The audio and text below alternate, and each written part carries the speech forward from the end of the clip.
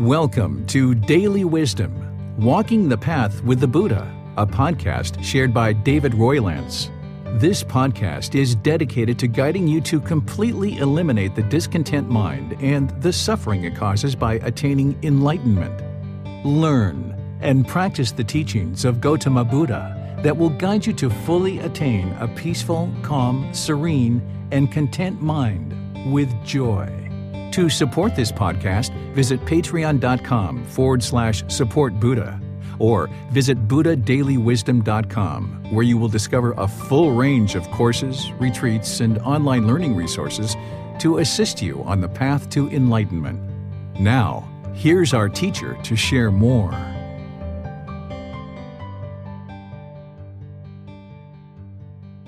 Sawadee Kap. Hello and welcome to Daily Wisdom, Walking the Path with the Buddha.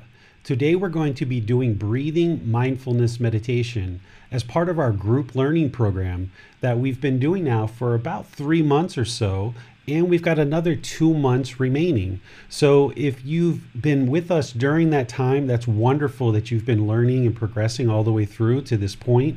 And if you're just joining us today for the first time, this is a wonderful place to start, and you can always repeat and go back through the program again, even though we're towards the end of the program right now. Because on Sundays, we use a chapter of the book, Developing a Life Practice, The Path That Leads to Nibbana, as our guide to explore teachings each week on Sunday. So the entire week, this week, we're exploring chapter 16, which is Craving is the Problem, What is the Solution? And students read this book throughout the week in order to gain insight from this book and ask questions in our classes and in our Facebook group, and through having personal discussions with me through video or audio or text chat. So on Sunday, that's what we did, is we talked about chapter 16, Craving is the Problem and What is the Solution? And then on Wednesdays, we take time to do breathing mindfulness meditation, loving kindness meditation, or I teach Buddhist chanting as part of our Wednesday sessions. And then on Saturdays, right now we're doing meditation. And then starting on January 9th, we're going to be following that up with studying in our Pali Canon and English study group, which is essentially using the words of the Buddha from these books, which are extractions of the Pali Canon, which are the most complete, the largest collection of Gautama Buddha's teachings that we have. So students are kind of going to be studying that program as well. If you haven't yet gone through the group learning program, you may choose to do that first or do that in parallel to this other program we're going to be starting on Saturdays. But either way, you're welcome to join on Sunday, Wednesday, and Saturday for a combination of talks about the Buddhist teachings and meditation, which we do as well and kind of integrate into these live online classes. We have streaming out to Facebook, to YouTube, to Twitch and Periscope. We also have our interactive classroom that's up and running, and we record this for our podcast as well. So if for some reason you ever miss one of the live classes, you can always watch it back on one of the playbacks or listen to the podcast and be able to access the teachings that way. My goal here is to help guide you in understanding Gautama Buddha's teachings so that you can then practice his teachings and see the truth for yourself. Nothing in Gautama Buddha's teachings is based on belief. It's all based on you learning the teachings intellectually, reflecting on those teachings, and practicing those teachings with guidance so that you can see the truth for yourself. And through discovering the truth, you then gain wisdom, and the mind starts to awaken to this enlightened mental state where you start understanding these natural laws of existence, and you're training the mind to actively become more peaceful, calm, serene, and content with joy based on all the things that go around in the world. Because you can't change this natural world or these natural laws of existence that exist in the world. All you can do is learn them, see the truth, gain that wisdom, and now with that wisdom, the mind starts functioning in the world very differently than it did previously before you were on this path. So by learning this path and discovering these truths, gaining wisdom, the mind starts functioning more and more peacefully, more and more contently, and more with joy, where you can eliminate the discontent feelings of sadness, anger, frustration, guilt, shame, fears, boredom, loneliness, shyness. All of these discontent feelings can be eliminated from the mind through training the mind. And what we discussed in this chapter on Sunday, which is chapter 16, is we discussed what the central problem is in the mind that's causing these discontent feelings, which is craving, desire, attachment, this mental longing with a strong eagerness where the mind pulls in a certain direction and it wants something so badly. And if it gets that, then it's happy, it's excited, it's elated. But that's still discontentedness, because that happiness, excitement, elation is only temporary. Happiness is not permanent. Therefore, if we allow the mind to have this mental longing with a strong eagerness, wanting and expecting certain things, then we may get that happiness for a temporary period of time, but it's almost like setting yourself up to fail, because at some point that happiness is going to fade and it's going to wane, and then the mind is going to move over to sadness or anger or frustration. And if you have this mental longing and this strong eagerness for things and the mind doesn't get what it wants, then that's where oftentimes immediately the sadness, the anger, frustration, annoyance comes in. So we discussed the problem very clearly on Sunday. And if you haven't seen that talk yet, you can go back to our YouTube channel or podcast or one of those sites and you can see the talk that we actually gave. And today what we're going to be doing is we're actually going to be doing the solution aspect of what the Buddha talked about. Because in that talk, what we discussed is how the mind causes itself discontentedness because it craves for things to be permanent. It has this mental longing with a strong eagerness where it wants a new car, it wants more money, it wants a new job, it wants a new set of shoes, it wants this, it wants that, and it just keeps lurching and lurching. Or it craves permanence, for example, in a relationship. It craves for this relationship to be permanent, and the unenlightened mind holds on. And it's craving this permanence, essentially causing itself discontentedness. Well, the solution to all this, one of the primary things that we do to eliminate this tendency of the mind to hold on to thoughts and ideas and perceptions and go to the past and go to the future and have all these cravings and desires, these attachments, these wants and expectations, expecting a certain outcome. The way that we train the mind to be in the middle, peaceful, calm, serene, and content with joy, is through breathing mindfulness meditation. This is the primary method of training that the Buddha prescribed in order to train the mind to let go. So what we're going to be doing in today's guided meditation is we're going to be focused on the breath and only the breath. We're going to train the mind to let go of the past and let go of the future and let go of these thoughts and ideas and perceptions and just focus only on the breath. And by doing this over multiple weeks and months and years, the mind will then be very easily able to just let go of things. So when that car pulls in front of you in traffic, rather than getting so angry because you crave that permanence about driving in a particular lane, you can just let it go. Or if somebody says something disparaging or unkind or impolite to you, you can train the mind to let that go. Or if you notice that your mind is pulling in a certain direction and it just wants something so badly, you can identify that for what that is, which is craving, desire, attachment. You can see that it leads to discontentedness, and through training the mind more and more over multiple weeks, months, and years, then you're able to let it go because you've trained the mind. But right now, if you haven't really been on this path or you haven't been doing meditation in this particular way, then your mind is untrained, therefore it's uncontrolled. And this is the reason why you're experiencing sadness, anger, frustration, guilt, shame, fear, all of these discontent feelings, including boredom, loneliness, shyness, and all these other discontentedness that the unenlightened mind experiences. It's because the mind is currently untrained, therefore you can't control it. So what today is all about is about training the mind. And the way meditation works is that it's accumulated benefit. You're not going to instantly meditate and immediately get to enlightenment. This is one of the biggest myths about the Buddhist teachings, that he sat down, he meditated, and he instantly attained enlightenment. When he talks in his teachings, he talks about this gradual path, this gradual progress of training the mind and gradually moving it closer and closer to enlightenment. So that's what we're going to be doing today, is a meditation session. And then afterwards, we're going to take questions.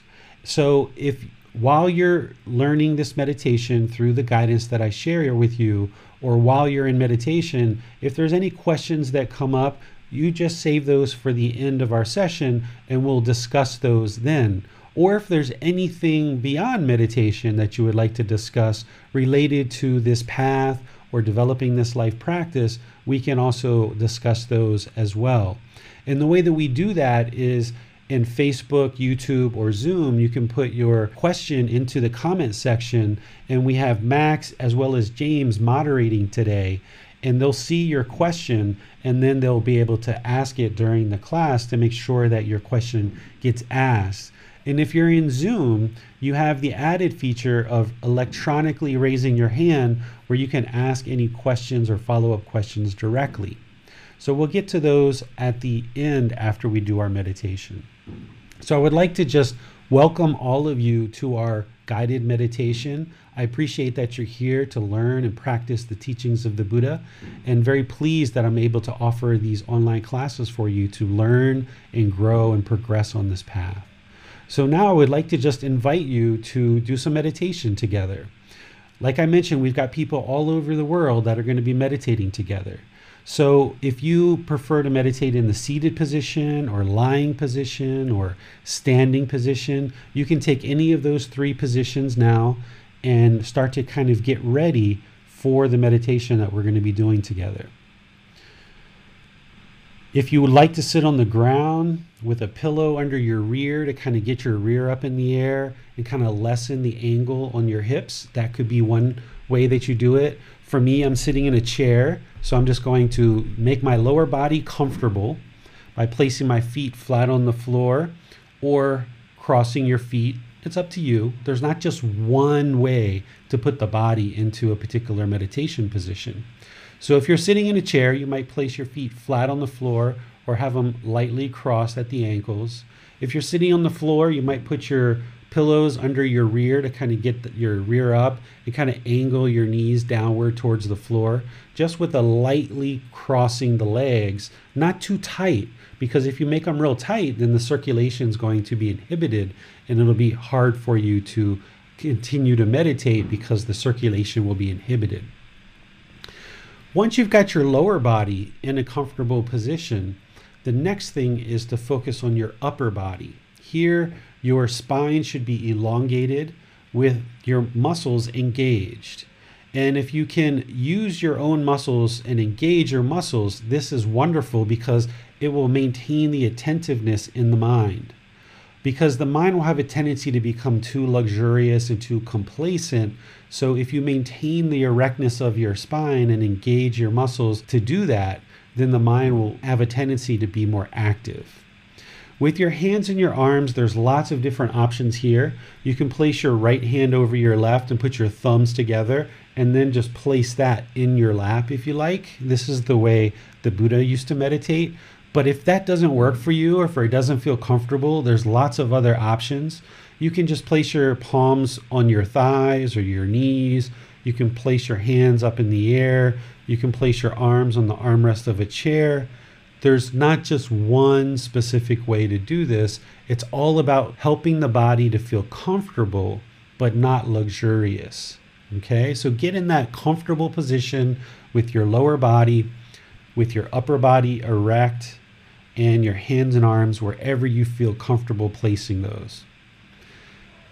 Then close your eyes and just start taking some nice breaths through the nose. In through the nose and out through the nose. You don't need to have any particular type of breath. You don't need to force or control the breath. You just need a nice, natural breath in through the nose and out through the nose. Breathing in and out. Wherever you feel that you need a breath to come in or out, it's totally up to you. This is your own independent journey. We're meditating as a group, but we recognize this is an independent journey, and everyone's going to find their own way with guidance and find what works best for them. So you breathe in and out through the nose as you feel is best for you. The breath is the present moment. So what you'd like to do is focus the mind on the breath. The sound of the breath coming in the nose, or the sensation of the air entering over the skin and into the nose. So just bring the mind's awareness to the breath. This is the present moment.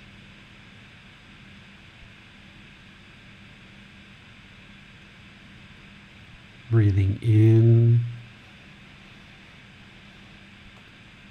and out.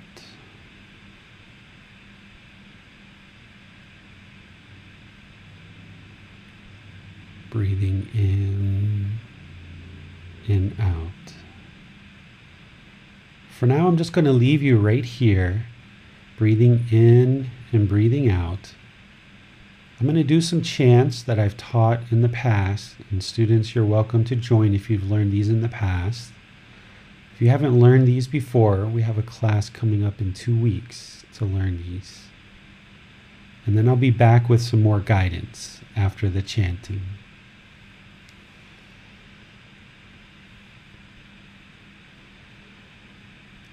Arahang Samma Sambuddho Bhagava Bhutang Bhagavanang Abhivateyami Savakhato Bhagavata Tammo Dhammang Namasami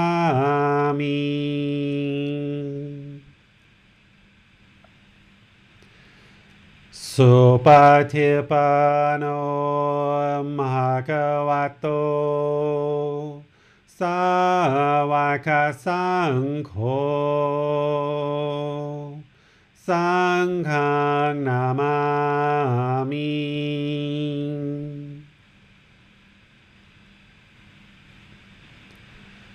Namo Tassa Bhagavato Arahato Samma Sambuddhassa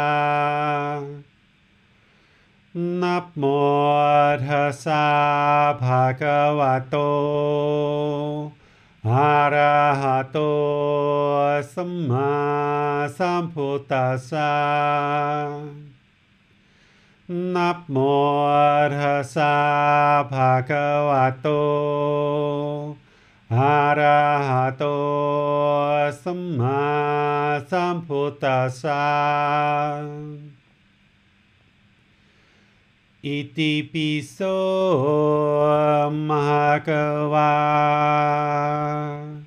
Arahang Samma Sambuddho Vicacaranang Samhono Sakhato Rogavitu อนุเตโรปุริสาตามาสติสัตตาตาวามานุสนังพุทโธภควาติ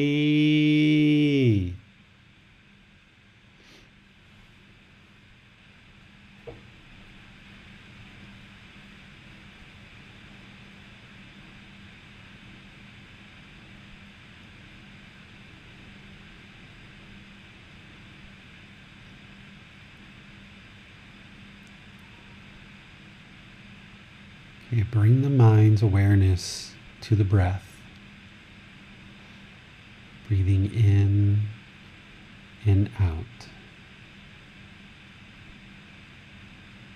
If anything comes to the mind, just cut it off or let it go and bring the mind to the breath, the present moment.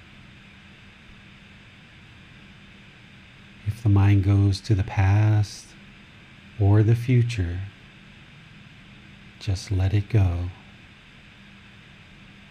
Cut off those thoughts. The mind can be peaceful and content in the present moment, which is the breath.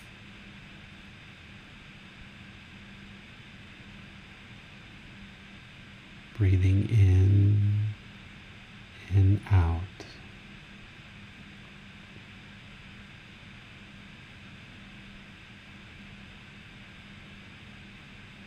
If there's any thoughts or ideas or perceptions that come to the mind, just let them go. Focus on the breath, the present moment.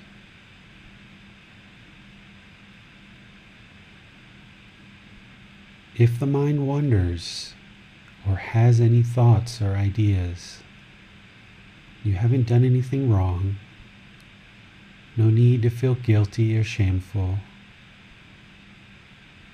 This is just what the unenlightened mind loves to do. It tries to take you on a journey. It tries to take you away from that present moment. But you're training the mind. You're trying to gain control over this. So wherever you notice the mind has gone to the past, the future, thoughts, ideas, perceptions arise, just cut it off. Let it go. Bring the mind to the breath.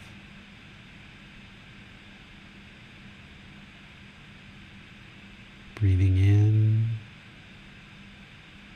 and out.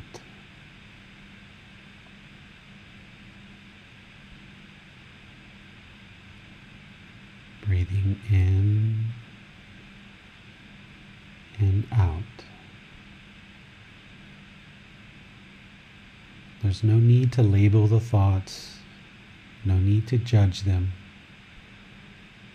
You haven't done anything wrong. This is just the mind trying to take you away from that present moment. And where you notice that, you cut it off, let it go, and bring the mind to the breath. This mind is going to want to hold on. It craves permanence, while everything around you is impermanent. Whatever arises is going to cease to exist.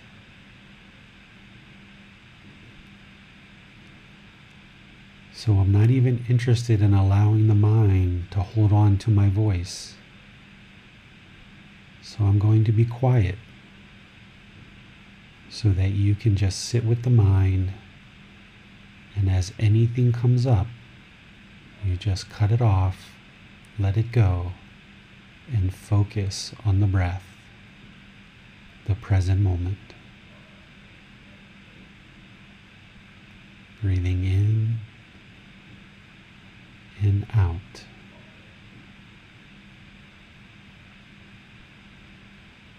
Breathing in and out. You have nowhere to go, nothing to do. No one needs you right now. This is your time to train the mind. Breathing in and out.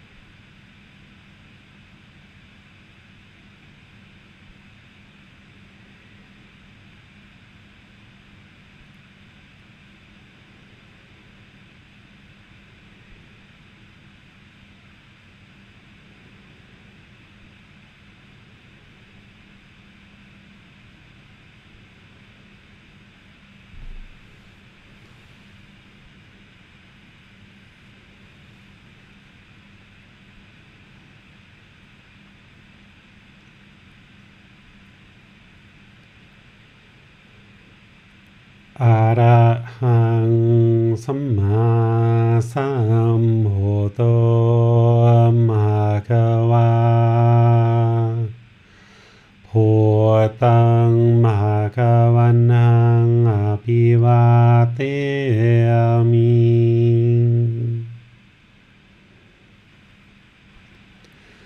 สวากขาโตภะคะวะตาธัมโม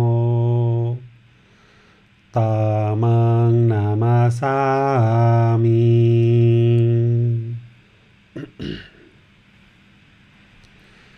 สุปฏิปันโนภะคะวะโต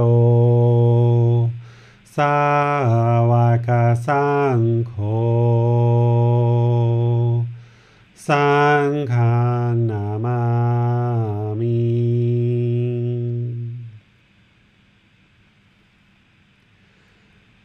นะโมตัสสะภะคะวะโตอะระหะโตสัมมาสัมพุทธัสสะนะโมตัสสะภะคะวะโตอะระหะโตสัมมาสัมพุทธัสสะนะโมตัสสะภะคะวะโตอะระหะโตสัมมาสัมพุทธัสสะอิติปิโสภะคะวะอะระหังสัมมาสัมพุทโธวิจาจารณังสัมโหโนสัคขะโตโรกาวิตุ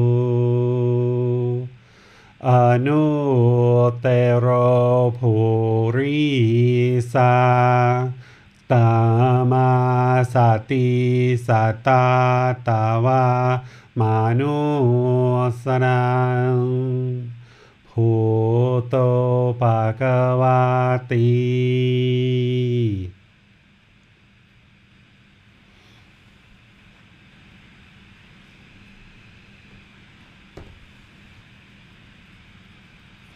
Okay, if you guys would like to just slowly ease your way out of meditation.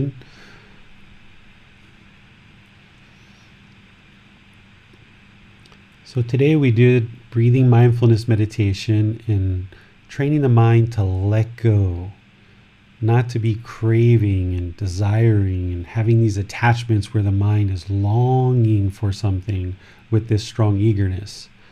Because it's not the next shiny object that's going to make the mind peaceful. But that's what the mind thinks. The mind wants to chase and it wants to crave, it wants to pursue the next new shiny object, whatever that is, whether it's a relationship or a job or money.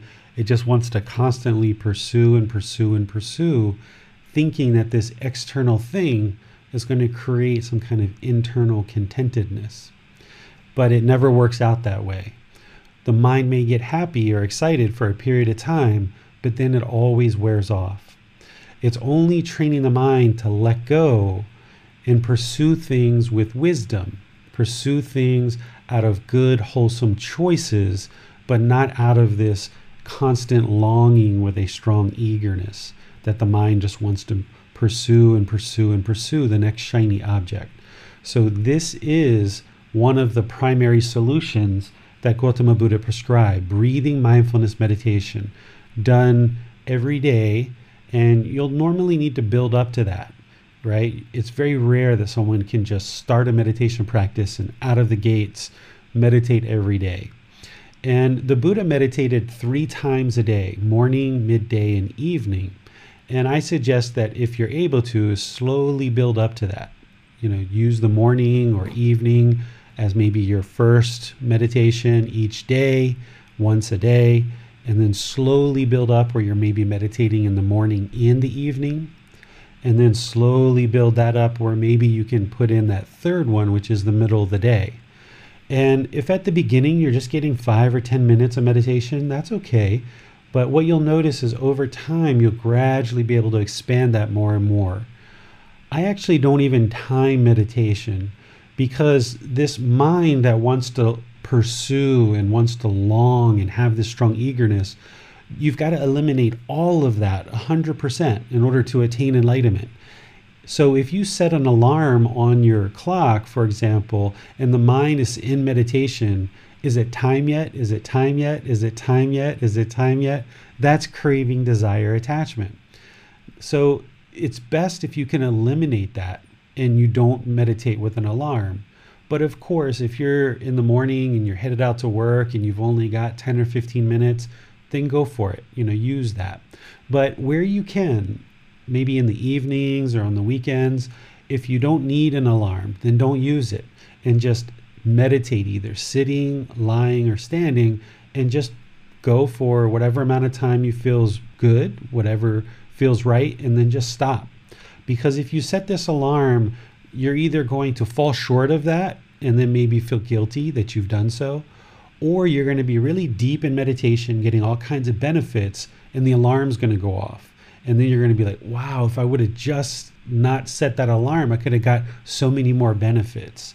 So it's better to not meditate with an alarm. It's just eliminate the alarm altogether if you can on most of your sessions, so that you can train this mind to just be in meditation without any expectation, without anything that you're wanting or craving, desiring, or attached to, including an alarm. Is just sit in meditation and focus on the breath and only the breath. So I'd like to turn this over to our moderators and see if there's any questions that have come in either through Facebook, YouTube, or Zoom. And for those of you guys in Zoom, if you have any questions that you'd like to ask directly, you can just raise your hand electronically and the moderators will be sure that you get called on so you can ask any questions that you have, either about meditation or about anything in this life practice, about how to pursue this path and progress on this path towards enlightenment. Thank you, David. Our first question of the day comes from Zoom, from Max. He would like to know, can we build wealth whilst practicing these teachings as long as we do it without craving? What are some things we might consider to build and use resources in a wholesome way? Yeah, sure. There's nothing inherently wrong with wealth. Being wealthy or having money is not a problem. The problem is that if we pursue it with craving, desire, attachment, where there's this mental longing with a strong eagerness, where the mind wants more and wants more and wants more, and we start assigning our satisfaction in life based on our account balance in our bank. So if we have a particular amount, then the mind feels like, okay, this is what I would like. But then the mind wants more, and it wants more, and it wants more. And then if your bank balance drops, then the mind becomes discontent. But it's also discontent when the bank balance is growing, because it's attaching to this balance and thinking that this bank balance or this monetary wealth defines who I am as a person. So there's nothing inherently wrong with progressing and looking to acquire wealth. It's just that we can't attach our satisfaction or our peacefulness or our contentedness to that wealth. And that means that we can't pursue it with this insatiable thirst, this craving, desire, attachment, this mental longing and a strong eagerness. So someone might pursue monetary wealth as a goal or an objective or an interest and use those resources in order to help their own life and help other people's life. Because what happens when we pursue money out of craving, desire, attachment is we tend to become very selfish, and we acquire this money or this wealth and we hold on to it and we become very selfish with it. So part of the other aspect of addressing this aspect of the mind of craving, desire, attachment, where the mind holds on to things, not only does the Buddha prescribe breathing mindfulness meditation, but he also prescribes generosity, is sharing, giving and sharing our time, effort, energy, and resources so that we don't take on this selfish pursuit of acquiring things in our life just for our own selfish desires. So money can be helpful. It can be beneficial. There's lots of good things that can come from money. But if we attach our contentedness to our bank balance, or we pursue it with this longing and strong eagerness, if it becomes this selfish pursuit that we just hold on to it ourselves, then that's where it leads to problems in the mind. So if you're going to progress and decide that you would like to have more money, then you want to make sure that you pay attention to what the Buddha called right livelihood.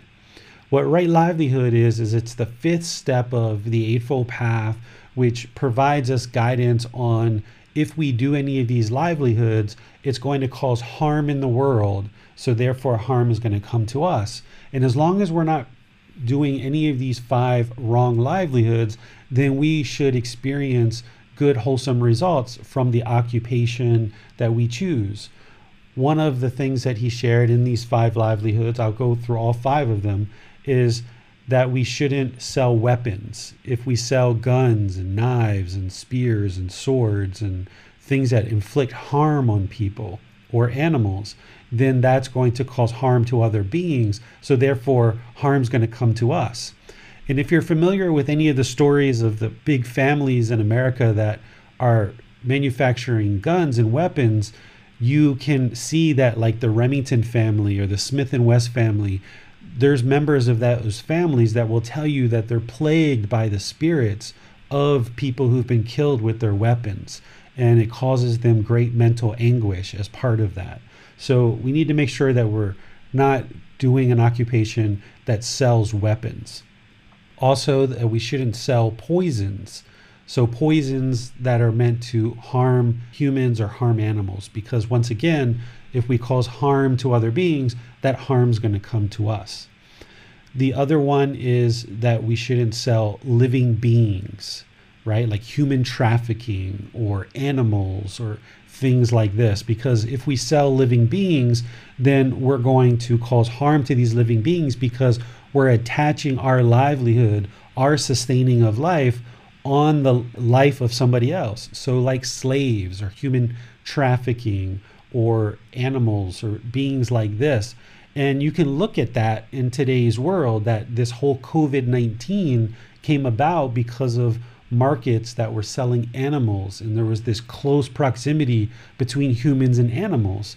And in that market, the virus jumped from the animals over to the human world, and now the whole entire world's being impacted by this virus. So the interesting thing about the Buddhist teachings is he explained to us what we should and shouldn't do in terms of this natural law of karma.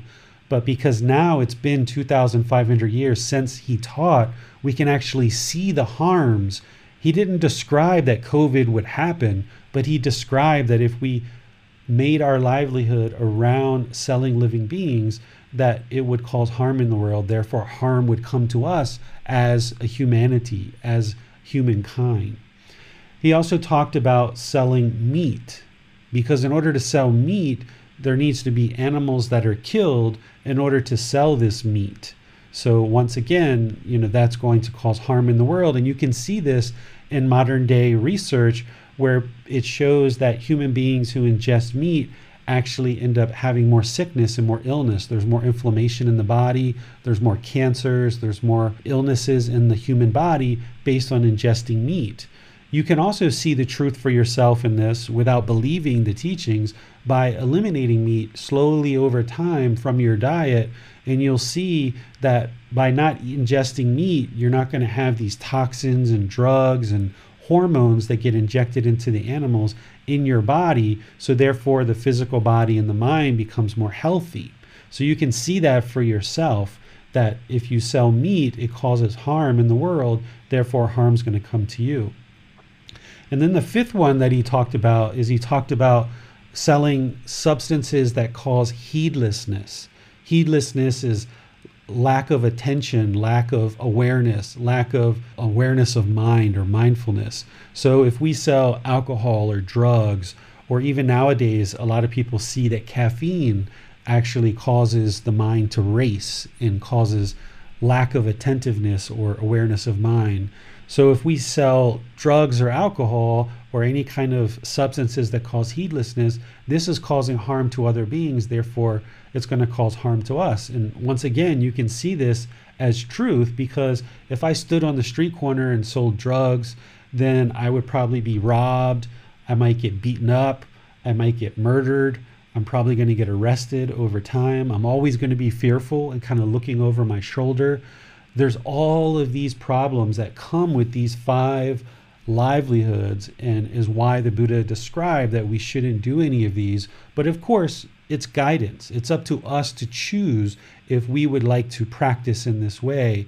The Buddha never tried to fear anybody into learning and practicing his teachings, but through learning and practicing them, you can see the truth for yourself, and your life will become more and more peaceful. So you can pursue wealth, you can pursue increased amounts of income, but don't do it out of this craving, desire, attachment, this longing, strong eagerness, which also oftentimes factors into the ego, which is what we're going to be talking about on Sunday. A lot of times, not only do we pursue money and wealth out of this longing and strong eagerness for wealth and certain material possessions, but oftentimes it's done out of ego. Having a higher salary or a higher bank account or having nicer possessions oftentimes bolsters the ego, and this can be problematic if the mind becomes very arrogant or prideful, or comparing yourself to others and looking down on other beings, or even looking up to other beings as well, can become very harmful and dangerous to the mind. So you can pursue increased levels of income and then do wholesome things with that. And there's a multitude of wholesome things out there, Max, that people can think about that they could potentially do. The list is unlimited. As long as it's not within these 5 livelihoods, you'll be doing things that are wholesome and beneficial to the world. Thank you, David. We have a question now from Judah about meditation. She would like to know, is there a maximum amount of time that we should meditate in one day? There isn't a maximum or minimum amount of time. I suggest that the closer you get to 30 minutes and beyond, the better. But you shouldn't feel guilty or shameful if you are less than 30 minutes, because I've done meditations that are 5 or 10 minutes and gotten a lot of benefit. And I've even done meditations sometimes where I thought I was going to do a long meditation, and within a minute or two, my son walks in and says, "Hey, Dad, I need you to take me to school."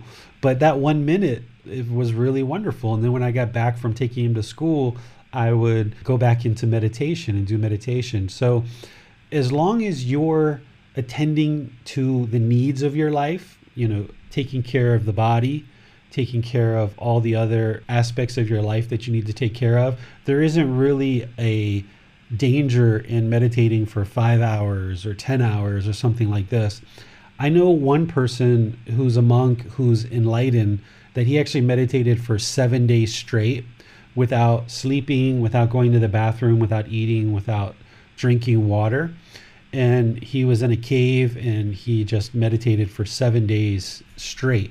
And I noticed that for him, he actually damaged his legs. And I don't know if it was that exact situation of meditating for 7 days or whether it was just an accumulation of all the meditation that he's done in his whole life. But he barely is able to walk. He has to have support on each side, somebody supporting him to walk. So as long as you're maintaining the physical health of the body and you're managing your life and all the other things that you need to take care of in your life, there's really no limit to the amount of time that you can meditate, because the benefits are accumulative. It's like a bucket. And when you first start on this path, you have this empty bucket with no water, and there's like holes in the bucket. And every time you're doing meditation, it's like the water is just dropping out of the bucket. And through learning and practicing all the other teachings, not just meditation, but the entire Eightfold Path that the Buddha taught, it's like repairing that bucket and making sure that the bucket doesn't have any holes in it. And as you're learning things like right view, right intention, right speech, right action, right livelihood, right effort, right mindfulness, right concentration, you've got this nice solid bucket. And as you're meditating, you're scooping water into this bucket and you're gradually filling up this bucket. So if you can scoop 1 scoop or you can scoop 10 scoops in a day, you're still filling up this bucket gradually over time. And eventually, as you do this, the bucket just overflows with more and more water, and you're no longer thirsty. You're still going to meditate. You're still going to always meditate, but I don't have to meditate now nearly as much as I used to in the past.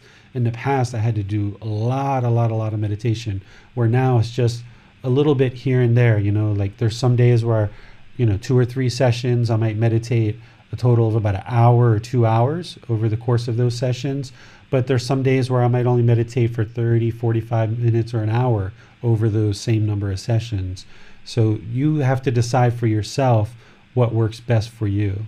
But there is no amount of time that's too much. We have another question about meditation. It comes from Chris. Chris says, I'm just starting meditation, and I only feel comfortable meditating when I'm home only, which is almost never given COVID. How can I change that, or what would you recommend? So if you're only comfortable meditating at home, in order to progress on this path, you need to get to the point where the mind is comfortable meditating anywhere, anytime. But of course, it takes time to build up to that. So if your mind got used to meditating in the same place, same location, the same time, without any sound, and there's no people around you, if it got used to that, then the mind's going to hold on to that, and it's going to grab onto that, and it's going to want to crave that. And then if any little bit of sound or anybody comes into the picture, then the mind's going to become discontent because it's not getting what it wants, which is that perfect location, that perfect amount of time, that perfect silence or whatever. This perfection only exists in the mind, and the mind keeps wanting to pursue this, and it puts all these conditions in place that says, I can only meditate when these conditions are present. And this is kind of the way that the unenlightened mind hinders itself or sabotages it from actually making progress on this path. And what you've got to do is you've got to have more commitment than that, or more willpower than that, where you say, you know what? Okay, you're not going to get this perfect conditions. You're just going to go meditate. It's almost like the mind is like this third entity, and you're kind of like dragging it along. You're like, no, I'm not going to listen to you. You're going to get training. Now sit down over here and meditate. And even if you do that for 5 minutes or 10 minutes and something happens that breaks up your meditation, then that's okay. Just come back to it another time.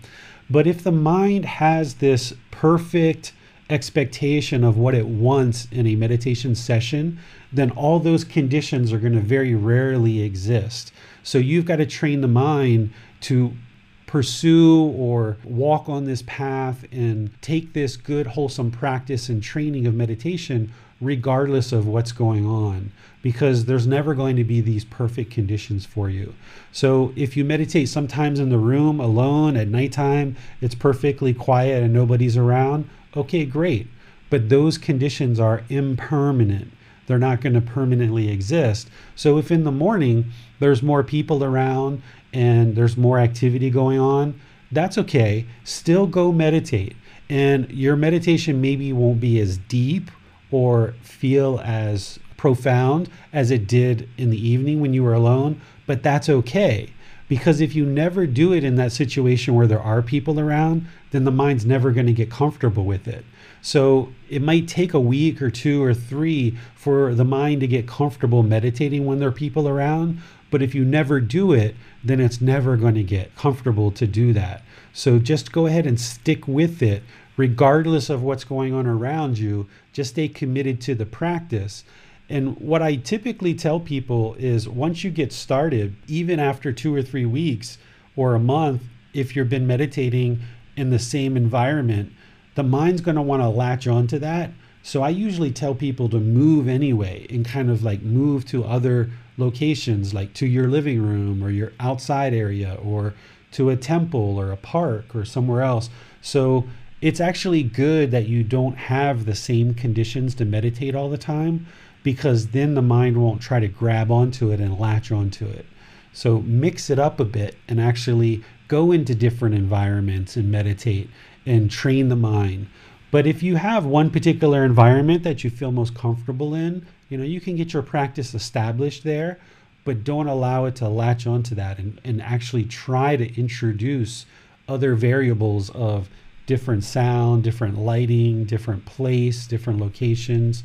All of this is actually really helpful for the mind to train it to understand impermanence. This is one of the biggest things that the unenlightened mind doesn't understand, which is things are constantly changing. The unenlightened mind wants things to stay permanent. It doesn't like all this constant change. So the only way to train the mind to be comfortable with this constant change is to introduce constant change into the mind, even in your meditation practice. So this will be very, very helpful for you, that as you meditate in different environments with different variables, it will train the mind to just get comfortable with it, and it has no other choice. And this is where it kind of is nice to think of the mind almost like this third entity, where you're kind of setting this up and like, hey, I know you're not going to like this, but I'm going to do it anyway. And it becomes fun and almost challenging, almost like a scavenger hunt, seeing how you can test the mind today. Okay. Max would like to ask a live question on Zoom, so I'm going to go ahead and unmute him now. Okay. Who's this guy, Max? That's me, yeah. Nice. Oh, Max, I've let you go already. I let you go. Back, yeah.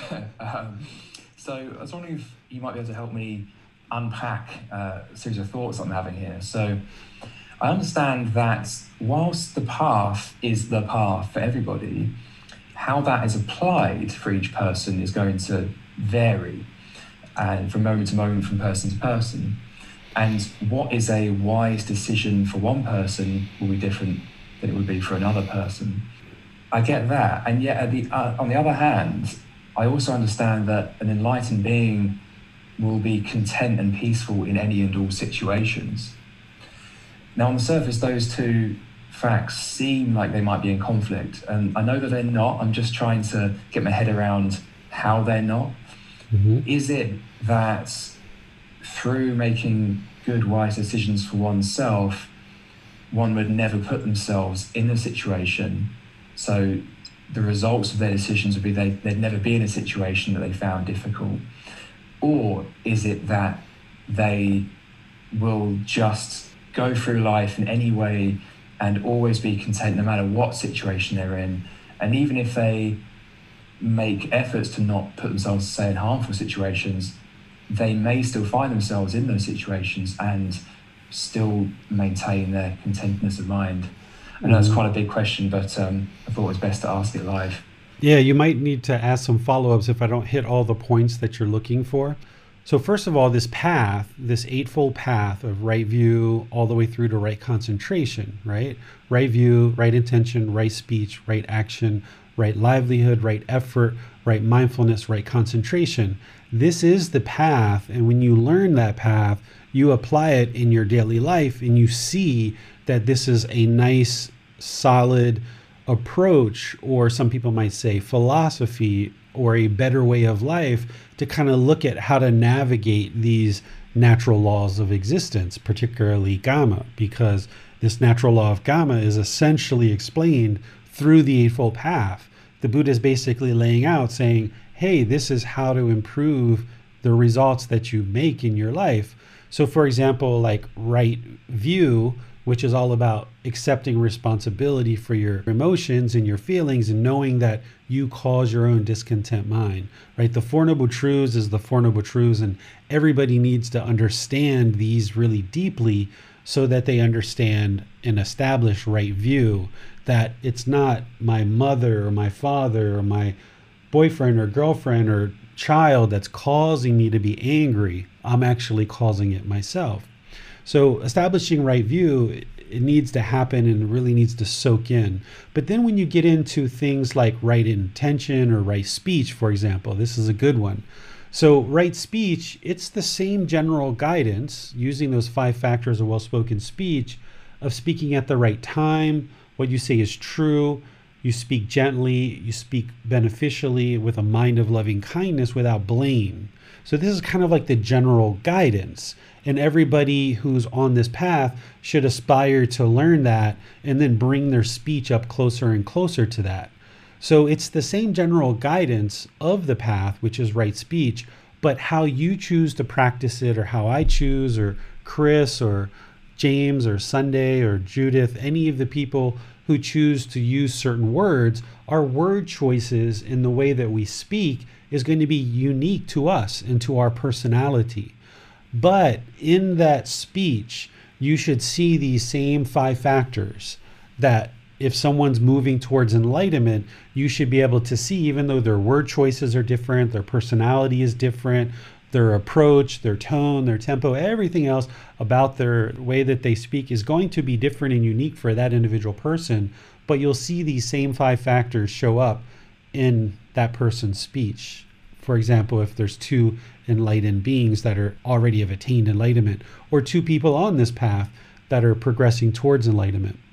So there's that with speech, there's that with like livelihood, like these are the 5 wrong livelihoods that would cause harm in the world. So everybody's going to have a different livelihood and choose to do that in their own unique way, right? So there's those aspects of the path that look very different. So in any given situation, the Buddha didn't say, for example, if your boyfriend cheats on you, do this. If your girlfriend cheats on you, do that, right? He didn't give these singular permanent answers, because there's always 10 million answers that you might come to as an individual. But what he did is he gave you this general guidance that then you choose for yourself of what's the best decision in this situation. So in one situation, the answer might be, well, sit down, talk, have a discussion, try to understand it, try to come to terms with it or whatever.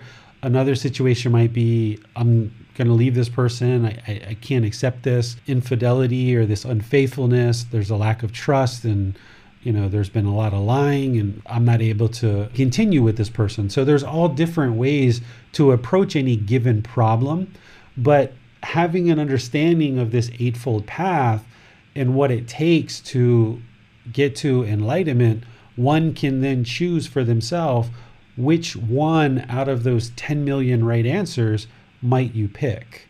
So that's where this eightfold path becomes general guidance in your life, but you ultimately apply this to your life in your own unique way and what works best for you.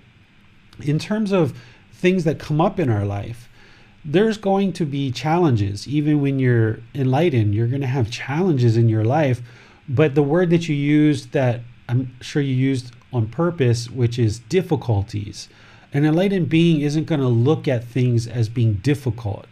They might look at it as like, wow, this is challenging. Let me figure out how to apply some wisdom here and make this better. But they're not going to look at it as, oh, this is just so difficult. Why does it have to be so difficult? This is kind of like a mind that is just kind of like moaning and complaining, where an enlightened being is going to always look for the positive side of things. And they might see it as a challenge, and they understand that this challenge is impermanent. It's not permanent. And they understand that it's only a matter of applying the right amount of wisdom that they will be able to overcome this challenge. Because an enlightened being has already overcome the challenge, or if we want to go back to difficulty or misery of this unenlightened mind, they've already overcome that through years of applying good, wholesome teachings and practices to acquire wisdom and overcome the challenges of the unenlightened mind. So if you can overcome that challenge and eliminate the discontentedness in the mind, any other challenge in this external world, it's just a challenge. It's just about a matter of finding the right wisdom. And when you see a particular challenge and you try to make a few decisions, you make those few decisions, you see how it affects this challenge in a negative way or a positive way. And if it affects it in a negative way, then you look at that and understand that, and then you apply some more decisions to improve it. Or if it improved it, you made some good decisions, but it just didn't solve the challenge 100%, then you apply some more decisions to increase the likelihood of overcoming this challenge. And because you've already done that so many times in your life on this path, using this wisdom of the Buddhist teachings, once you're enlightened, any other challenge that comes up in life, you've already overcome and surpassed so many other challenges that you know that any challenge that comes up in life, it's just a matter of time and the appropriate amount of wisdom with really good, wholesome decisions that will allow you to overcome this. So you don't fret about any particular challenge that you might observe or you might encounter, because you know any challenge that comes about, it's all because of your own decision making that landed you in this challenge. And it's because of your own decision making that you can overcome this challenge as well. And it's just a matter of time and the appropriate amount of wisdom that you apply to move this situation forward and improve it for your life. Okay, thanks, then, David. So this reminds me of something you said a while ago, which was that the mind is functioning more optimally by pursuing this path, on one hand. On the other hand, it's also making better decisions in daily life. One thing that stuck with me was that you said it's actually the same thing. So the mind functioning more optimally is a mind that's making better decisions in daily life, and vice versa. And so, and it's those better decisions that you're making all the way through, from the time when you start the path all the way through. You're making better and better decisions to meditate regularly, to attend Dhamma talks, to implement those teachings, to read the book, to get advice and guidance from your teacher. You're making all these good, wholesome decisions, which leads to more and more peacefulness of mind. So it's those good, wholesome decisions that lead you to this enlightened mental state where you're experiencing enlightenment. So once you're in that enlightened mental state, any other challenge that comes about, you know that it's just a matter of applying more and more wisdom over time to overcome those challenges. But those challenges are challenges that you've chosen to pursue or chosen to partake in. Nothing just happens to you by happen chance. It's all things that you've selectively decided to pursue, because by the time you're enlightened, you've already cleaned up all the unwholesomeness of your life. So there's nothing unwholesome coming back to you. Everything that you encounter is all about your personal choice of what it is you choose to get involved in. Right. So is as much about the decisions we make in daily life as it is about what we're doing with our mind moment to moment. Yes, because let's just say you get on this path now and let's just say you mastered in 3 months, which is impossible. But let's just say you mastered it in 3 months and you've gotten to the point where you fully understand this path in 3 months. Well, you still got problems around you that were created when you weren't practicing this path 3 months ago. There's people that you were talking harshly to. There are family members that you haven't had a good relationship with.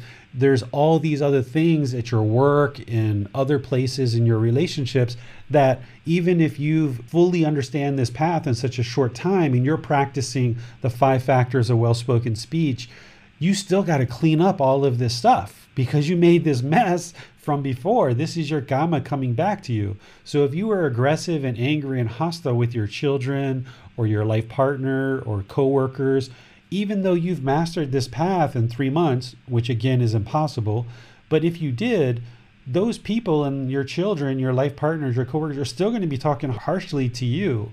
So it's not just because you've got on this path and you've mastered it that wawum, everyone's just going to instantly start talking to you wonderfully. So you still need to face all of those challenges, but you do it through this wisdom. You know that when your life partner becomes aggressive with you or hostile or angry, if you really understand this path really well, you know that the wrong thing to do here would to be angry and hostile back.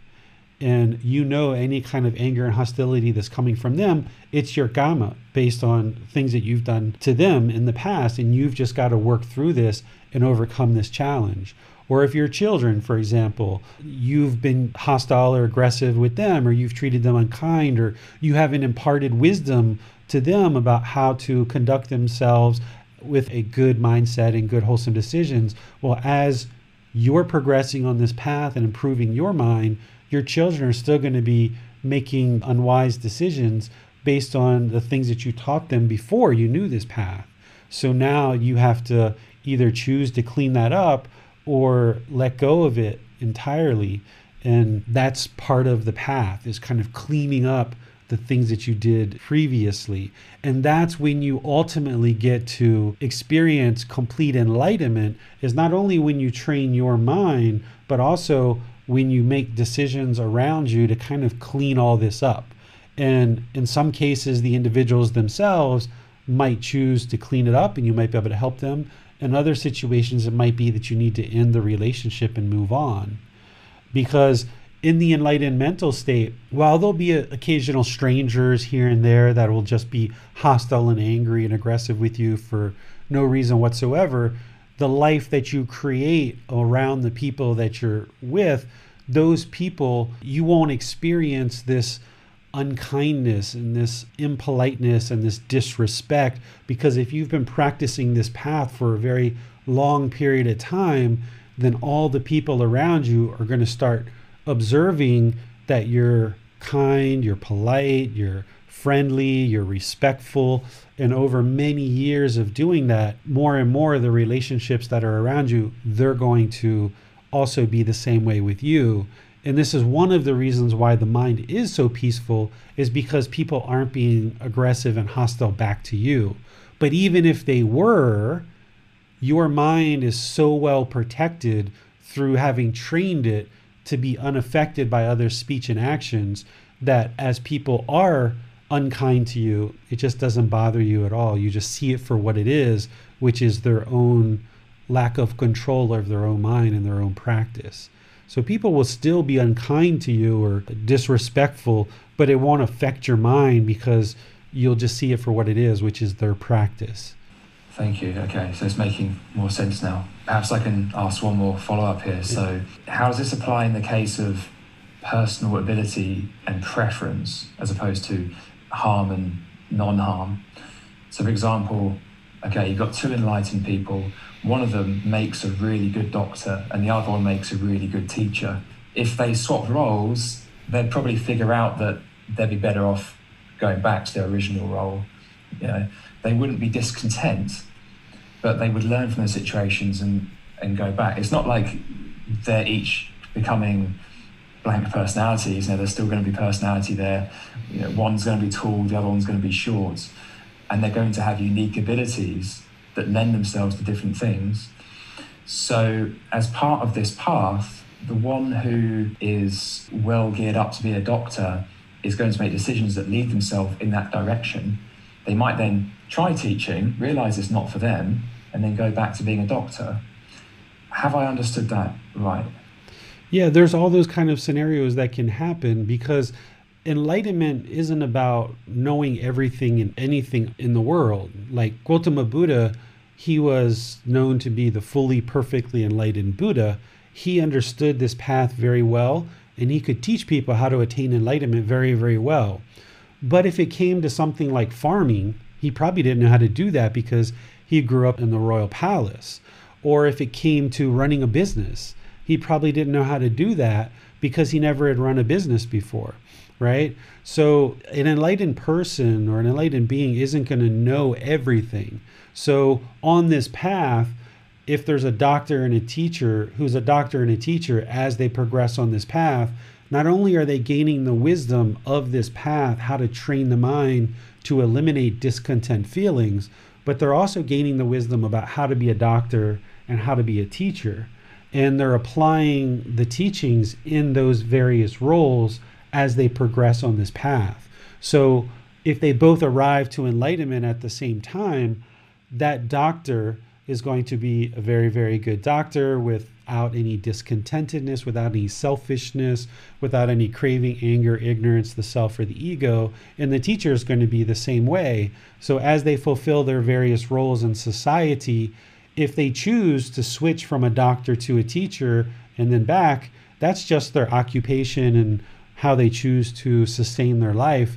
But when they do that, they're going to do it all based on these teachings, that they're going to ensure that they probably gradually move away from being a doctor, that they make sure that there's people there that can take care of the role that they fulfilled.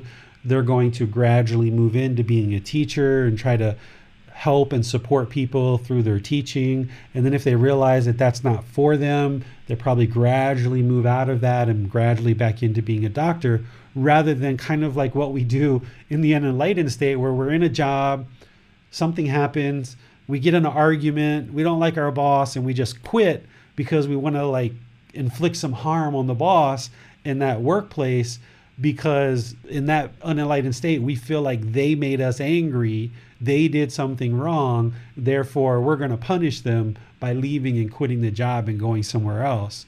Where an enlightened being, first of all, isn't going to get angry, isn't going to try to punish people, isn't going to try to cause harm to people. So if they try to transition from like a doctor to a teacher, they're going to make sure that everything's taken care of in that job before they transition over to this new job. And they're going to make sure they're prepared to do it. And enlightened people are very, very successful at what they do. They don't really embark on something unless they know they're going to be successful. In the unenlightened state, we tend to pursue our craving, desire, attachment, right? And we just have these longing and strong eagerness. And we'll come up with an idea, and either we'll have fear or we'll have shyness, and we'll won't even try, and we'll just kick that idea to the side. Or if we do try, we will try, but because it's all coming out of craving, desire, attachment, we'll tend to put a whole lot of resources behind it and push it. And we ultimately kind of burn out. And then 6 months or 3 years down the road, we're like, I don't like this anymore. I'm kind of bored of this job. Because it was craving that was creating the desire to go pursue this job.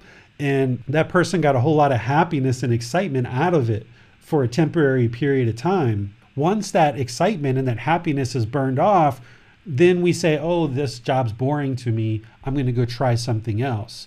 So an unenlightened person will tend to jump around and not really have a whole lot of direction in their life, and not really understand how to put resources behind something to make it really, really successful.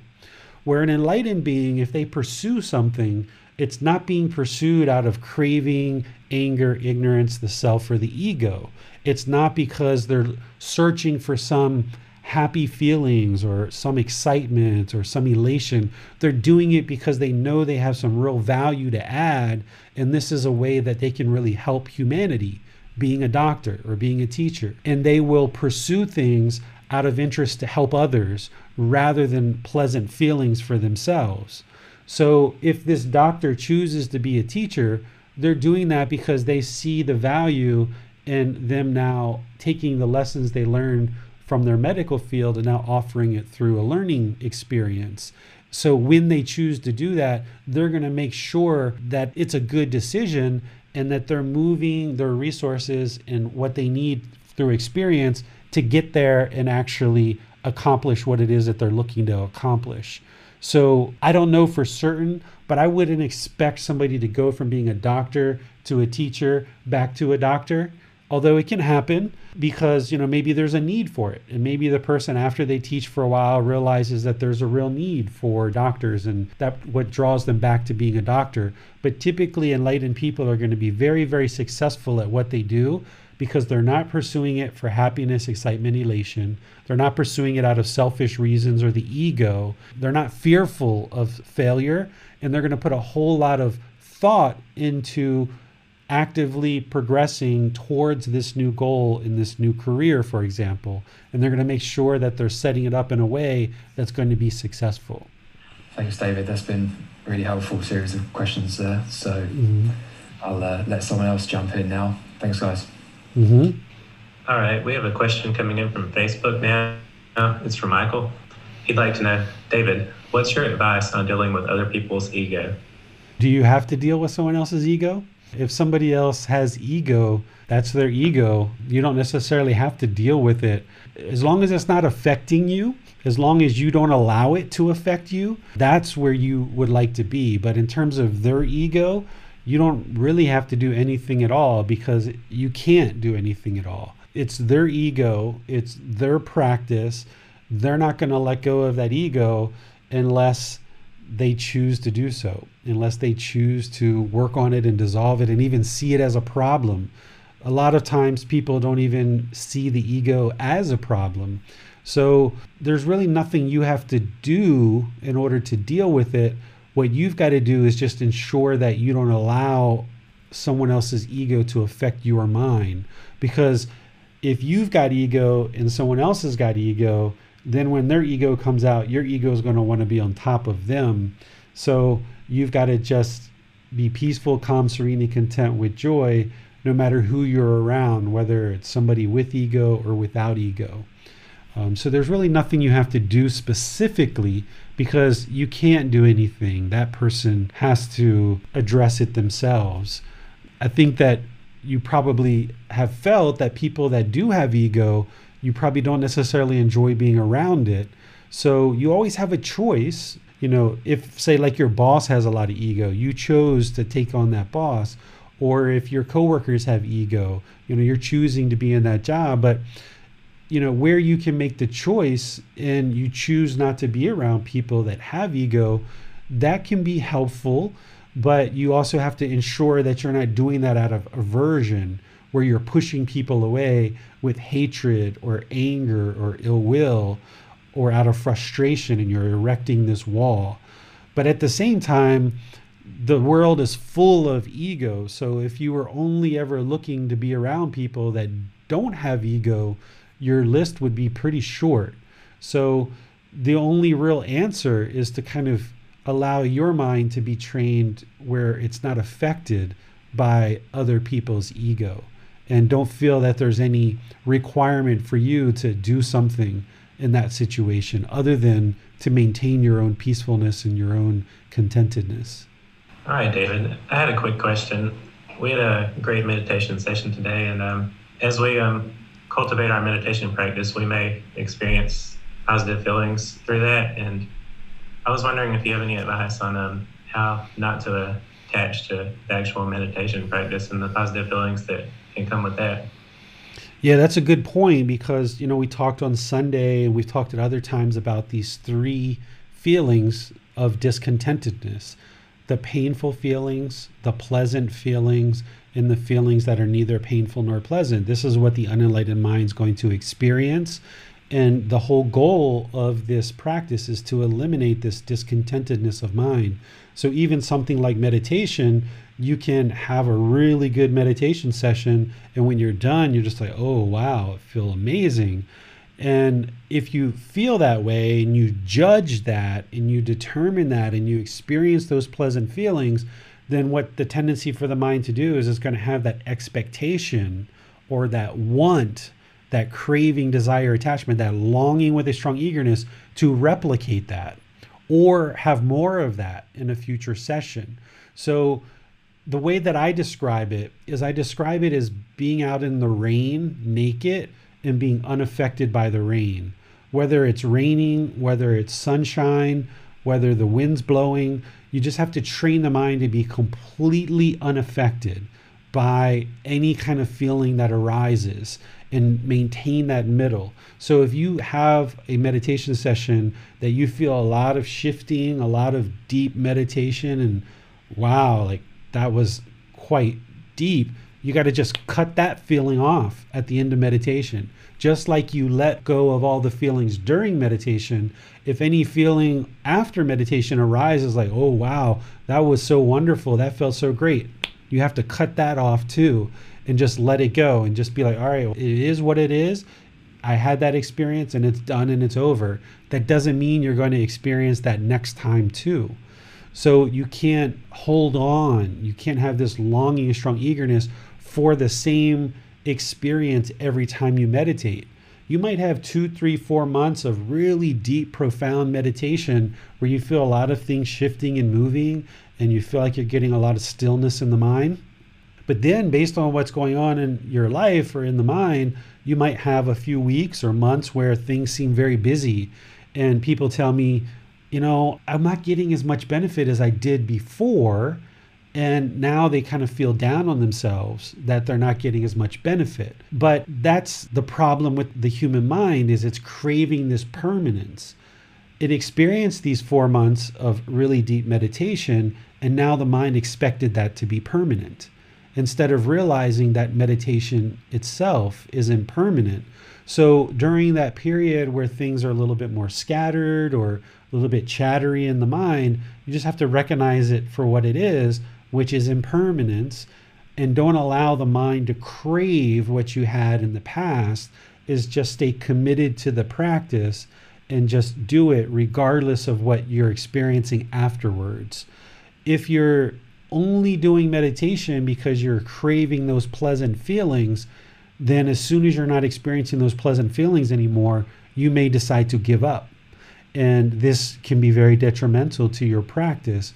So rather than try to compare or measure your meditation practice, rather than try to judge whether this was a good one or a bad one, rather than try to crave this permanent deep meditation that you have each time, just see it for what it is. It's just meditation.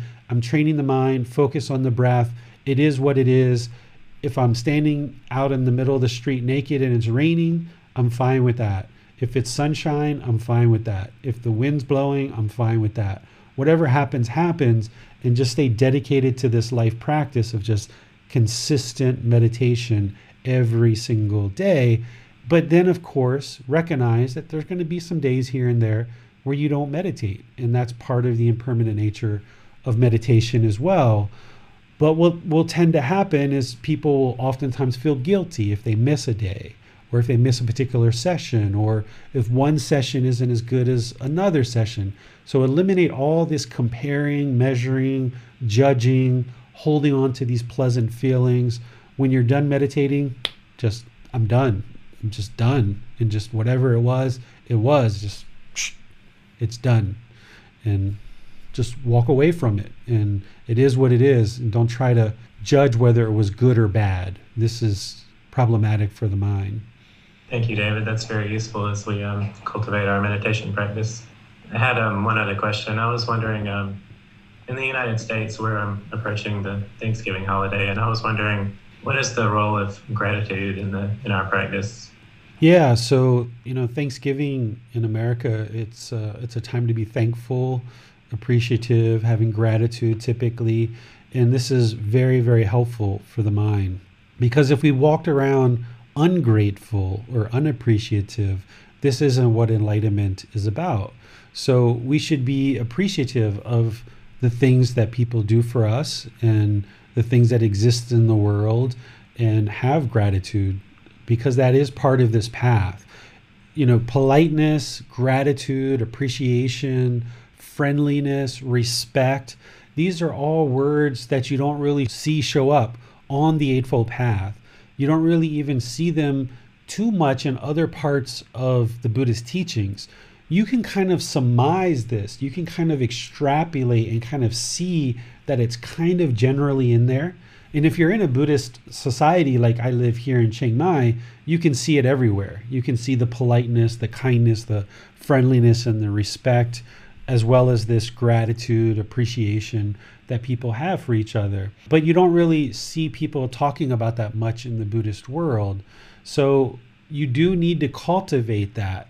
And I think it really starts with yourself, is having gratitude and appreciation for yourself, because a lot of times what happens is people really disparage themselves. There's like this negative self-talk in the mind that we will tend to disparage ourselves in the unenlightened state, which can be kind of like self-hindering. It can hinder the progress on this path, because just as you're trying to make a couple steps forward, there's like this negative voice that's kind of telling you, you're doing it wrong, that's not correct, or, oh, you're always messing up, you can't even remember the Eightfold Path, and there's all these negative things. And if you listen to that voice, then you're never going to get past it. You're never going to get that voice out of your mind. You've got to almost think of it as a third entity and just be like, get away, I'm not interested in that, just cut it off. So having this gratitude or this appreciation for yourself is really important. And one of the things that you get really good at on this path is being comfortable with spending time alone with yourself. And I think that COVID times is really good for that. Holidays, a lot of times families come together, but it's good to find some alone time. and just being comfortable being alone with your own thoughts, which I think a lot of times in America, I was taught that this isn't good, right? Like when we were in college or when we were kids growing up, if you went to the mall, you always had to go with your friends, because if you just walked around the mall by yourself, people thought you were a loser, for example. Or if you went to the dining hall in college by yourself to eat alone, then people thought that like you didn't have any friends and you're a loser, you're a loner, right? So I never really subscribed to any of that stuff, although I knew those things because that's what people were sharing. But I still went to the mall by myself. I still went to the dining hall by myself.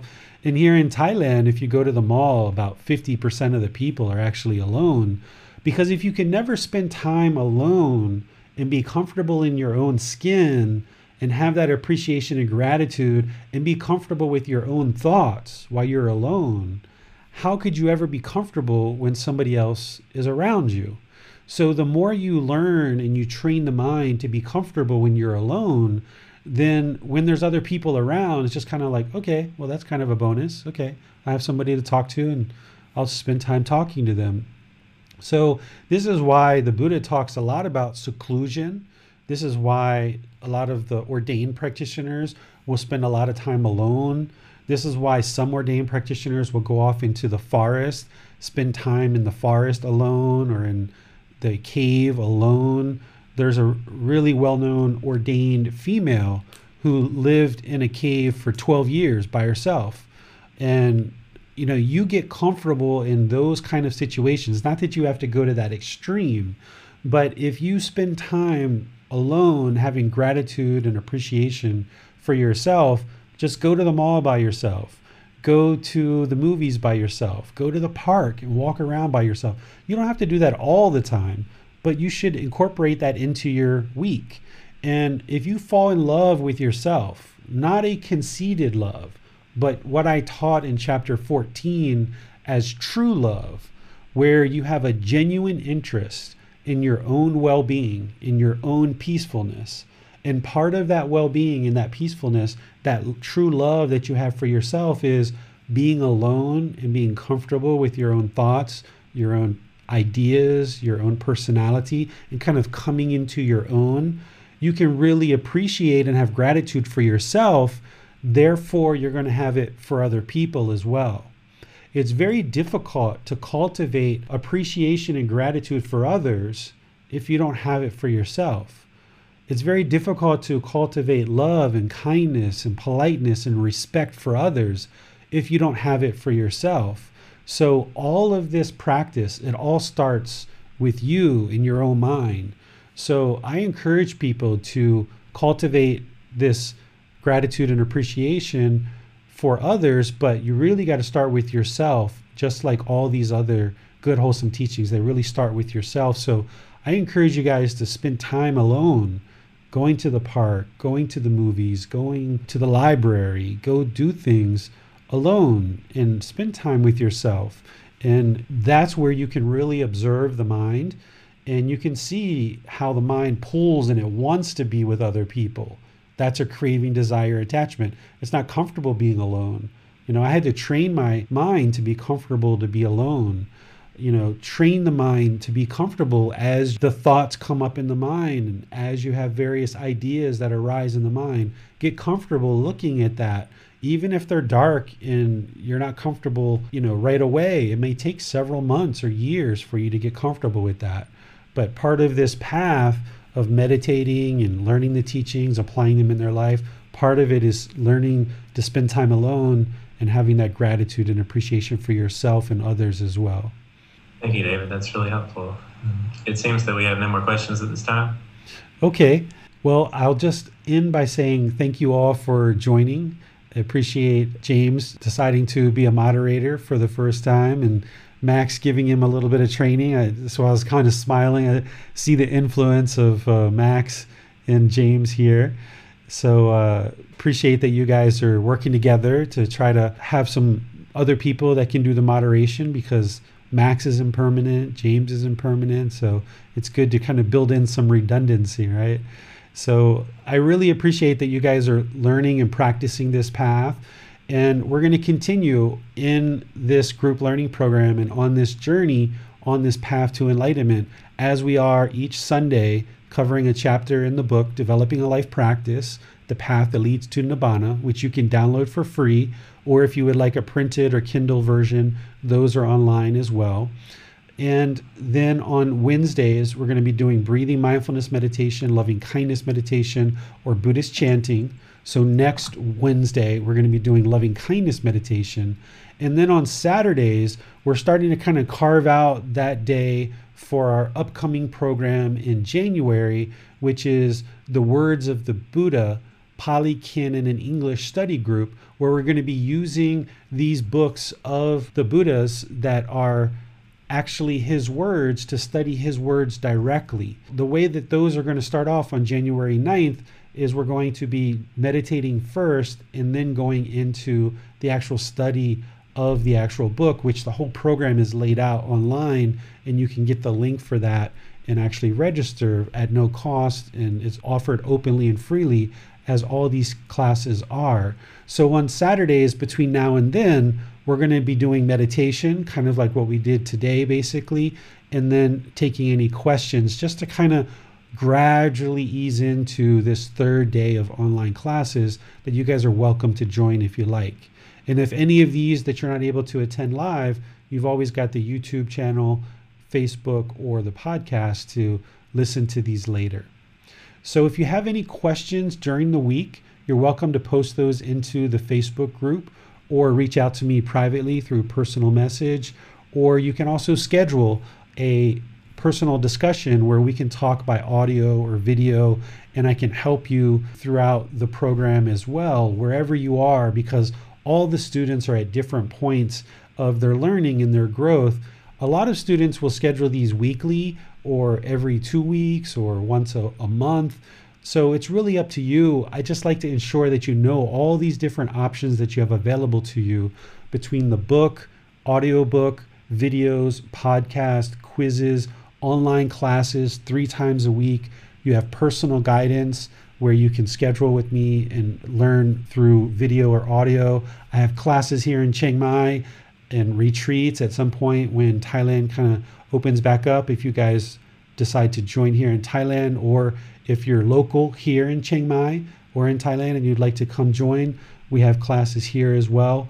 The only thing that's really hindering you from progressing on this path is your own dedication and commitment, your own decision to start learning and progressing, because all these resources are offered for you openly and freely. It's just a matter of you choosing to reach out and engage with these resources. And if you don't even know where to start, that might be the first discussion that you have with me, is not even sure where to start. Or your discussion might be, I've been on this path for 10, 20 years, and I'm not quite sure where I need to go next. I need some help or guidance. So feel free to reach out and get some help. That's what I'm here for, to help you and guide you on this path. So thank you very much for learning, for deciding to join today, and I'll see you either on Saturday, Sunday, or next Wednesday. Have a very wonderful rest of your day. Sawadee khap. Thank you for listening to this podcast. To provide support for this podcast, visit patreon.com/support Buddha. To access more teachings, visit buddhadailywisdom.com. There, you will discover a full range of courses, retreats, and online resources to assist you on the path to enlightenment. Remember to establish a daily, consistent meditation practice, along with learning and practicing these teachings. A well-developed meditation practice is the foundation in which to train the mind to attain enlightenment.